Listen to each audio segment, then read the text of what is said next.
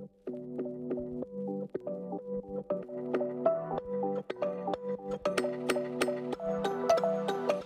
right, everybody. Welcome back for another special episode of Junior Resource Investing. I have with me today Shawn Khunkhun, who's going to provide us an update for his Dolly, Varden silver exploration program right now. Some pretty exciting assay results came back last week. Just before we kind of jump into things here, just a quick reminder, right? Disclaimer that I am not a financial advisor. My guests are not financial advisors. This is not financial advice. You go find a registered professional for that. But anyway, other than that, welcome to another episode of Junior Resource Investing. And Shawn, I guess, do you just want to run us through it? Yeah, like I say, you had some pretty exciting numbers there, right, last week. Do you just kind of want to run us through right now what those numbers were? Yeah, absolutely. Matthew, can you see my screen? Yeah, perfect. So just as a reminder, for anybody who's new to Dolly Varden and the company, Dolly Varden's got a project in the northwest corner of British Columbia. We're in an area referred to as the Golden Triangle. It's a very prolific part of Northwest BC and one of what I would describe top 5 mining jurisdictions in the world. What I've got here is I've got a long section that is showing the mineralization in the 100% owned trend. So what we've identified so far at Dolly Varden is we've identified 7 deposits, and we've got 43-101 compliant resource estimates. Now, the way we express these resource estimates is in a silver equivalent. So total, amongst the 7 deposits, we've got about 140 million ounces of silver. Those silver ounces are at grades just under 400 gram per ton silver equivalent, or 300 gram per ton silver, pure silver. The strategy for the company is to try to expand the known deposit areas and to look at areas of the project that have not been thoroughly explored and try to make new discoveries. And so I've circled this one part of the resource area where we put out these particular drill results. So it's the Kitsall vein, which is part of the Torbrit deposit. Now, Torbrit is the largest silver deposit on the property. We've got about 35 million ounces of silver already in a resource estimate at Torbrit, and there's been about 19 million ounces produced at Torbrit. So the discovery that we made comes off of the Kitsall vein. And so we're extending and expanding the Kitsall vein. So we stepped out and we hit 50 meters of 414 grams per ton. So just to put that into context here, we've got, like, for a miner, for a mining company that's going to mine this in the future, it's all about costs. And to have a wide intercept, 50 meters, that's over 150 feet of material that's grading 13 ounces per ton of silver. Another way to express that is 414 grams, and that's pure silver. And what we're seeing in this core is, if you really look at this 50-meter intercept, there's a consistent 200 gram per ton backdrop throughout the 50-meter core. So we're consistently seeing this 200 gram per ton silver. And then what happens is we've got these veins that are coming in and enriching. So you're getting areas that are 700 grams, 900 grams, 2,900 grams. And so that enrichment boost the average grade to 400 grams. Now, what some companies are guilty of in the mining business is they'll take a half-meter intercept and they'll smear it along. And what I'm trying to articulate here is the background noise of this hole is 200 grams per ton, which is exceptionally high. And then we're getting this overprint of the veining that's bringing in enrichment almost up to 3,000 grams per ton. So, and the other beauty here is the grade in this hole starts at about 230 meters and ends at around 280 meters. So it's still very, very close to surface. Like, we've got Torbrit that goes right to surface, and we've got 7 kilometers of underground workings. It's very accessible. But one of the big opportunities on this property, it's not just about expanding the deposits along strike or finding new ones. They really have not, none of them, all 7, they have not been drill tested at depth. And I always say, the gold and silver does not fall from the sky. It comes from deep within the Earth's crust. And so the biggest and richest parts of this ore body will be at depth, and we haven't scratched the surface here. And I make reference to that in the press release, that the grades and the thicknesses are increasing at depth. So what we're doing next is we've got a fence of holes around this. And the other image I want to show you is this is really important, because this is something that I think we really need to highlight here. Matthew, you can confirm, you can see this Yep, image. absolutely. Yeah. Okay, so this is an estimate of the vein based on drill holes that have been done and based on grades that have been reported by the assay labs. Now there's a hole here. Okay, there's a hole off here that looks like it didn't hit much grade. What I want to highlight here is this is a fault. This is the Moose Lamb fault, and that's why you're not getting grades. So we've got a number of holes that are going to be targeting this mineralization on the other side of the fault at depth. And so I just want to highlight that this is the Moose Lamb fault, because this mineral it's not cut off, and it's open significantly at depth, and it's open on the other side of this fault. Beautiful. And so, impressive numbers just for the sake of people listening. If you do gold equivalency at 70-1, which I think is kind of traditional, that's about 6 grams per ton over 50 meters, 30 meters true width. If you're going by today's prices closer to 91, it's 4.5 grams per ton over 30 meters true width, which is impressive. And I will say, just as an aside, I'm always impressed, Shawn, that the Dolly Varden, you're pretty upfront, right? A lot, some companies, they like to hide, if it's not true width, right, that they'll hide that in a little asterisk down at the bottom. In your press release, you've got it right up front that, true width is, it's over 50 meters, but you've got it over the true width of 30 right up front. You're not hiding anything from us, right? No, and that's why, this is the third image I've shared with you today. You can confirm, you can see this one as well, Matthew. And again, we know that 30 meters is the true width. We give all the true width. We specifically talk about, and we're showing you here in a color format here, where the, as you can see in the red and the pink is where the high grade enrichment comes in. And again, referring to this background noise in the hole. And so, no, it's important. And that's why we also use the Verify platform and show investors in a 3D model. I think it's really important for sophisticated analysts or for general retail investors to have as much information so that you can make the decisions.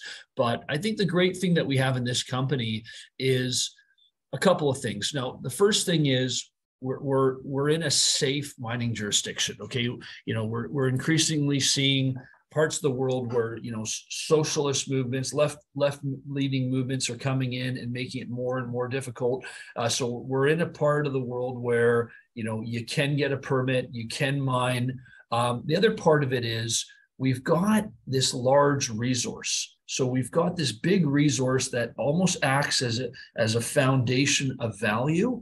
And then the other thing is, with $21 million in the bank, we're going to be reporting our second quarter financials. So these are financials that are relevant and up to June 30th. And on those financials, we're going to show $21 million in the bank. Now, what I can afford to do with $21 million in the bank is I can give my scientists and geologists more than one drill hole. So for example, we've got all these veins on the property. We've got these big deposits. And as we try to find out where these veins are extending, where they're pinching and swelling, for some small exploration companies, they only get one shot, they'll only have a couple of holes. But we're going to keep going until we solve this puzzle, and I'm of the belief, and our shareholders are of the belief, our big shareholders, that whether they're corporates or they're the large institutions, this is a very, very prolific project, and it's a big project, and there's something very, very large lurking on this property, a lot bigger than the 140 million ounces we've already identified. And the fact that these results are outside of the resource area, they're not included, and the fact that, look, we've got two other areas that I referenced in the press release, so that's Homestake and Wolf. And I'll just share that image again with your audience here, so they can see exactly what I'm referring to. But let's just pull this up. So the other areas that we're spending a lot of energy, a lot of resources, is the Homestake main deposit and also Wolf. And for me, we had a large, so this was a 25-meter step out at Kitsall.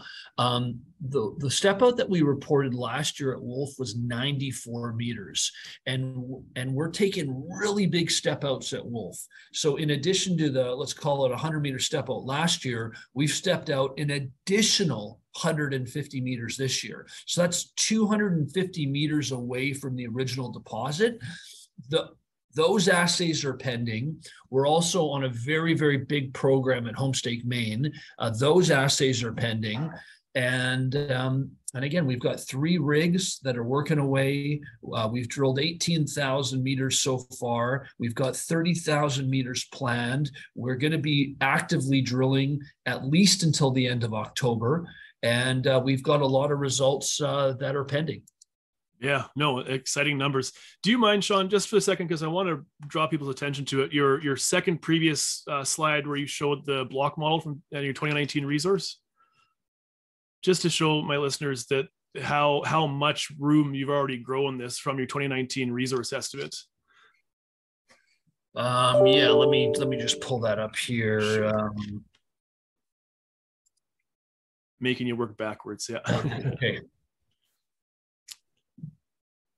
Yeah, that works fine. Yeah, I just want people to realize that all of these drill results are not in the current resource estimate. That your 2019 block model, you've already stepped out. That's the one. Perfect. Yeah, exactly. Right. So I mean, look at those numbers. Look at where you are. I mean, there's already so much extension, right?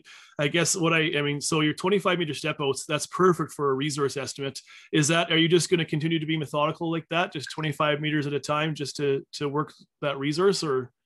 Well, again, we took a little bit more of an aggressive stance here with this hole, and we hit the Moose Lamb fault. Mm-hmm. And so, there was, some talk amongst the technical team to move on to other areas, right? One of our new geologists, our project manager, Amanda Bennett, came in and said, well, wait a minute, guys, we're only down, we're not even down 300 meters here at depth. What if this thing just blows out at depth? And so she planned this hole. She looked at all the historic drilling, and she planned this hole. And sure enough, we've hit one of the best holes ever drilled on the property. And so, we're going to step out below this. We're going to step out around it. We've got a fence of holes around it. She's quite methodical. However, when it comes to Wolf, as I mentioned, it's been a different approach. Wolf seems to be, it looks like it's got legs based on last year's assay results. And so in some areas, we are taking really big swings, 150-meter step outs, and then in other areas we're staying a little tighter. And it just depends on the data, and it just depends on what we're seeing in the rocks. Yeah, absolutely. So do these results alter your plans, or you've already mentioned Homestake and Wolf are your main priorities, or is that where you're heading next? You got one drill on Homestake, one drill on Wolf. Where's your third drill going after this? So right now we've got 2 rigs at Homestake, and we've got 1 rig that's going back and forth between Wolf and Kitsall, and our plans have altered significantly, and that's typical for an exploration company. We spent a lot more time at Wolf than I would have originally thought we would have spent, and so, the nice thing about being an exploration company is we're flexible, we're nimble, and based on success and failure in the field, we can modify plans. But we've got a lot of drilling that we want to get done at Homestake, and that's why we've got the 2 rigs there. And we might increase the number of meters that we drill. Drill production's been very, very good, and we're ahead of schedule in terms of number of meters drilled, and so there's a good chance that we drill more than the 30,000 meters planned. Exciting. No, always gratifying. Like you say, you have to be nimble, you have to be fluid, especially as an explorer, but always nice when you change your plans based on good news, not bad news, right? Yeah. No, for sure. Yeah, no, I imagine that probably you'd be walking around with a smile on your face after these results. So I think that's it for me. I just wanted my listeners to see that, 414 grams per ton of silver over 50 meters with a true width of 30. That's 4.5 to 6 grams per ton of gold over 30 meters, right? So those are strong results. If the market doesn't respond, you know what, I'm okay with that sometimes, because that gives me a chance as a long-term investor to buy in, right? We're still seeing a bit of a depressed market in the precious metals sector. So that just gives me time to keep loading the boat, right? So. Well, actually, you know what? I want to show you one last image, and the first 3 images, they're really out of my wheelhouse, right? Like they're images that are put together by the scientists, the explorers, but this is something that's in my wheelhouse. So what I've done here, and Matthew, you can see my screen. Mm-hmm. Yep. So I've taken the SILJ. So these are the best silver companies. It's funny because they're referred to as the junior silver, but they're the senior silver companies. They're the First Majestics. They're the best in breed. And what you have here, this is looking at 1 year. What you've got here is you've got the benchmark down almost 30%, and whereas Dolly Varden's up 15%.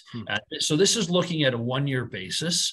And if we take a tighter look, and we look at the last 3 months, Dolly's up 32% and the index is down 7%. And so what I'm pointing out here is, as much as I would have liked these drill results to have, where